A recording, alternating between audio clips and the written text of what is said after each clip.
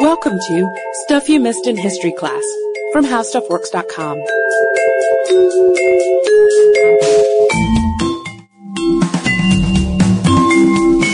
Hello and welcome to the podcast. I'm editor Candace Keener, joined by fellow editor Katie Lambert.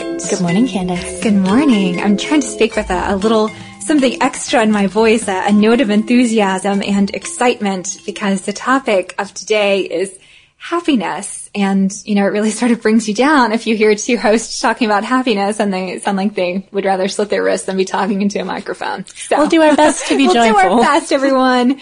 Exclamation points everywhere. Since the recession, I've noticed that all manner of publications and advertisements have been pushing a different type of fulfillment. Before it was things. If you have this bracelet, if you have this car, if you have this television, it'll make you happier because it adds a new type of enrichment to your daily life. But now I read and I see things about experiences as a way to fulfillment. And it seems like no matter if you're pushing a thing, a tangible thing, or an experience, they're still marketing happiness. Can you really do that?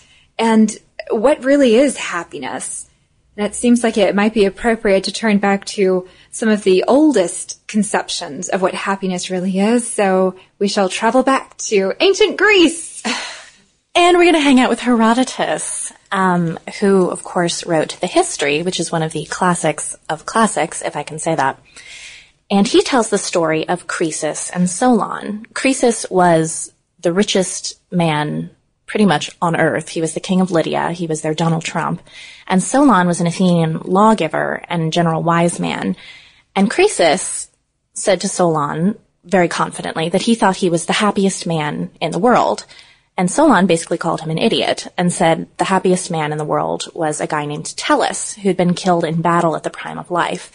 And the second happiest people were two brothers, Cleobus and Biton, who had carried their mother to a festival, yoked up to this cart like oxen, and then died. So basically the three happiest people in the world were all dead. Which isn't really what you think of when you think of happiness so much. But his point was that you can only figure out if you're happy when you're dead, because the possibility of chance and luck and fortune, that's ended at that point. And otherwise, you never know what's going to happen. The Greek idea of happiness was very dependent, I think, on the idea of chance. And we should mention, while neither of us has a degree in philosophy, but has done a marked amount of research, that the closest word for happiness in Greek seems to be eudaimonia, which, etymologically speaking at least, means living in a way that's favored by the gods. Eu meaning well, and daimon meaning a spirit. So living well would be living happily, or living in a way that's pleasing to the gods. But happiness in a way that we conceive of it, which could be ice cream cones and sunny days, or, a rainy day in a book and a nice lamp, depending on what type of personality you have, wasn't the way the Greeks thought about it. It was more or less a series of experiences, and of course that would vary depending on the philosopher you're looking at. And Katie's mentioned Herodotus, and I think that's an excellent place to start. And at the risk of sounding like we're ticking off a list of different Greek philosophers, we are, because we want to give you all a broader take of the Greek definition of happiness. And someone I find particularly interesting is Socrates. And Socrates was all about the soul and virtue. The Greek word for virtue is actually arete, which means something more along the lines of excellence. And Socrates' question was, what makes an excellent person, or what makes an excellent life? And it wasn't sensual pleasure. It wasn't money. It wasn't family. So sorry, family. But he did have the idea that you can achieve happiness, which was pretty revolutionary. This is something that you can get, you personally. And to get to that, what you have to do is put your soul to rights. He basically believed that your soul could rot and die, or it could flourish, and you could live this good, flourishing life. And the worst thing that could happen to you is to be a wicked person. So you wicked people can't be happy. So just playing devil's advocate here, what if you're born with a wicked heart? I mean, I guess some people would argue that some people are born with kinder dispositions, and some people have more inherent nasty spirits. And I think Aristotle had something to say about what you're born with and making the most of it in terms of happiness. Aristotle had a bit of a grimmer view of happiness. He thought it was really important to be of good birth and to have lots of friends and good friends and money and children and a healthy old age and on and on. I presume he had all of these things himself. Well, the problem is that if you don't have these things, you can't be happy, but you can't exactly choose what you're born into. So that doesn't leave a lot of room for some of us. And in fact, he didn't believe that women had reason. And reason, of course, was the way to get to happiness. So, Candace, you and I are excluded from this whole happy thing. Apparently so, but I tend to be a pretty active person. I like to do things, ! And that's a philosophy that Aristotle favored. He didn't think that attaining happiness happened by living passively. You had to be active. You had to actively be conceiving of ways to reach well-being. The thing about Aristotle was that he believed that happiness was man's highest purpose, that we actually have an end point, the teleological argument. And that separates us from animals and plants. Well, because we can think with reason. And he thought reason was the one thing that separated us. So if you acted with reason, you could find your way to the highest good, which was eudaimonia, happiness. But, of course, us women couldn't get there. And the thing that really gets a little bit depressing, sorry, happiness podcast, was that he thought the best kind of happiness was a godlike happiness, which he also says is pretty much impossible. Unless you're born into that state, right? Not even. You have to have all of those prerequisites, the good birth, the good family, and all the friends and the money and everything. Right. And then, out of those select few, because that narrows it down a lot, a couple of you, might attain that whole godlike happiness thing, but the rest of us are kind of screwed. But I suppose if you're on the screwed end of the spectrum and you don't have a good family and you're not attractive and you're childless, which are all things he pointed out as being key to that state of contentment, you could say that instead of being bitter and cursing the state you're in, you could always strive toward happiness. You could take the point of view, well, maybe I don't have all these facets that are necessary, but I could still actively pursue some sort of contentment and well-being. Well, and that might bring us to some of the later philosophies. I know you'd been talking earlier about Epicureanism. Mm-hmm, exactly. And if I had to pick a Greek philosophy of happiness, I think I'd go with Epicureanism, sort of the least of all evils, because I have to say that if one expects to live by some sort of Greek philosophy in the modern age, you're hopelessly anachronistic, and I don't think it's possible. And if you do, please email me immediately because I want to know how you're doing it. Epicurus advocated detaching oneself from philosophy, essentially being a type of hermit. He did say, however, you can surround yourself with like-minded folks, say, in a commune, which is where he lived. And his big philosophy was attaining pleasure by avoiding pain. So, it takes two objects to cause friction. Two different surfaces rubbing against each other is going to cause a spark, cause some sort of disturbance. And he said, just avoid it. No friction. It's okay. You'll be happier if you just avoid that altogether. And he was a hedonist. And today we may think of a hedonist as someone who drinks too much and parties too much and eats too much. But his definition, or the definition that he abided by, was a little bit different. Merriam-Webster just defines it as the doctrine that pleasure or happiness is the sole or chief good in life. And we're not talking a Dionysian sort of hedonism. Epicurus advocated a sort of ascetic lifestyle, like Candace was saying, living kind of as a hermit. And even though he was an ascetic, he didn't believe in deprivation necessarily. He believed in moderation and simplicity. And just for argument's sake, I think that there's a whole industry today built on the idea of simplicity. You could confine yourself to a diet of bread and peanut butter, but if you go to a gourmet grocer and buy a $14 jar of almond butter and a $10 loaf of fancy bread, you're not exactly being an Epicurean. Well, and I think the bottom line for Epicureanism was that if you don't want a lot of things, you can satisfy those few things that you have. Like, the worst thing that could happen is to have a bunch of unfulfilled longings. And if you get rid of those desires by saying you only want, say, 3 things instead of 300 things, mm-hmm.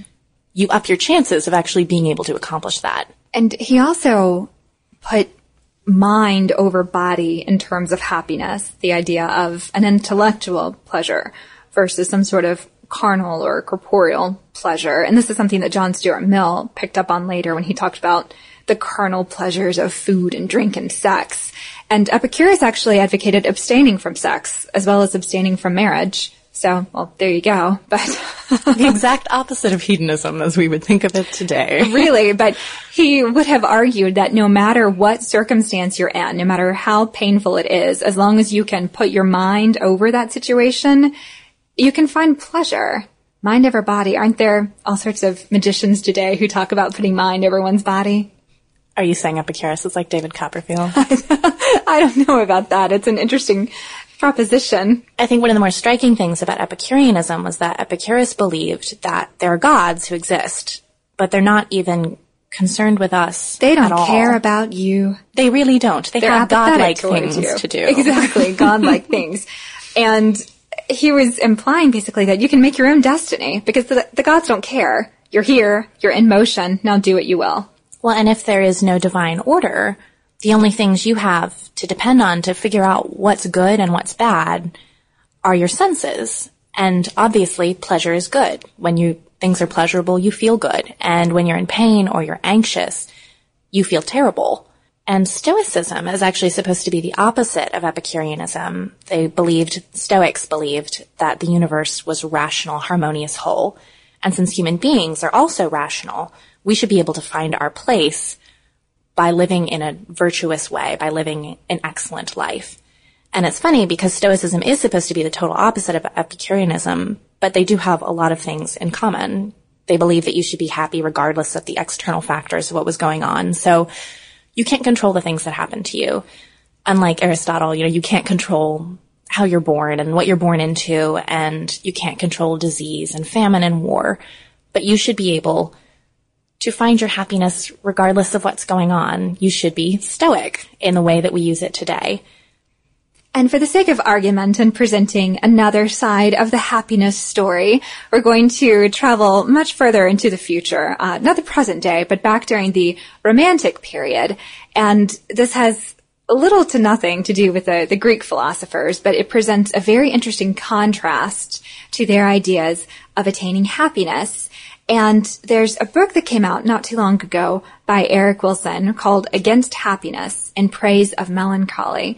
And Wilson is a noted professor of Romanticism at Wake Forest University. And he abides by the philosophy of melancholia.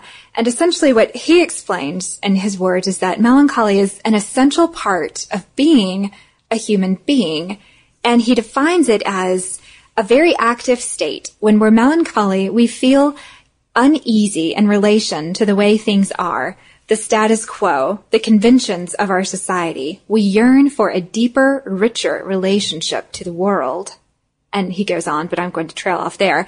And what struck me about this definition of melancholy and how it's a necessary contrast to living happily and obliviously, some might say, is that it's so different from this idea of Epicurean detachment. It's sort of like being immersed in a world that you don't understand. You may be unlucky in it.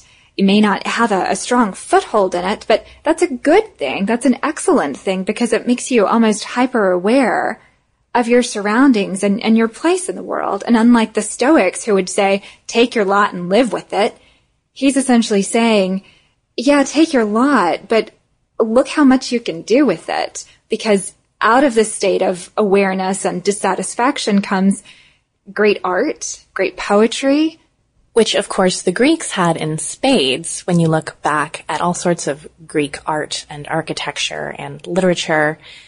What they also had, and what we enjoy so much today, is the idea of democracy.